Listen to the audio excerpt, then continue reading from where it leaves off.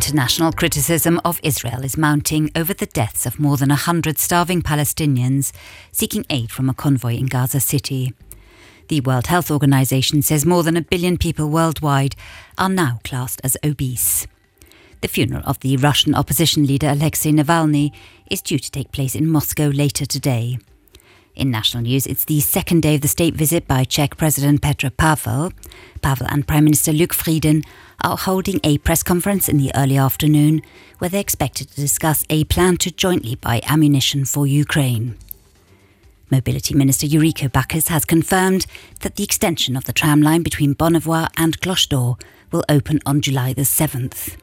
And Luxembourg is witnessing an unusual surge in cases of whooping cough.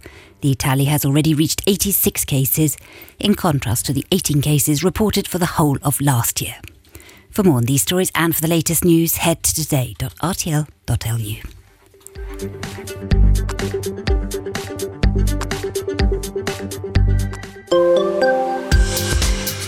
It's a cloudy day with some possible rain in the morning and some sunshine in the afternoon.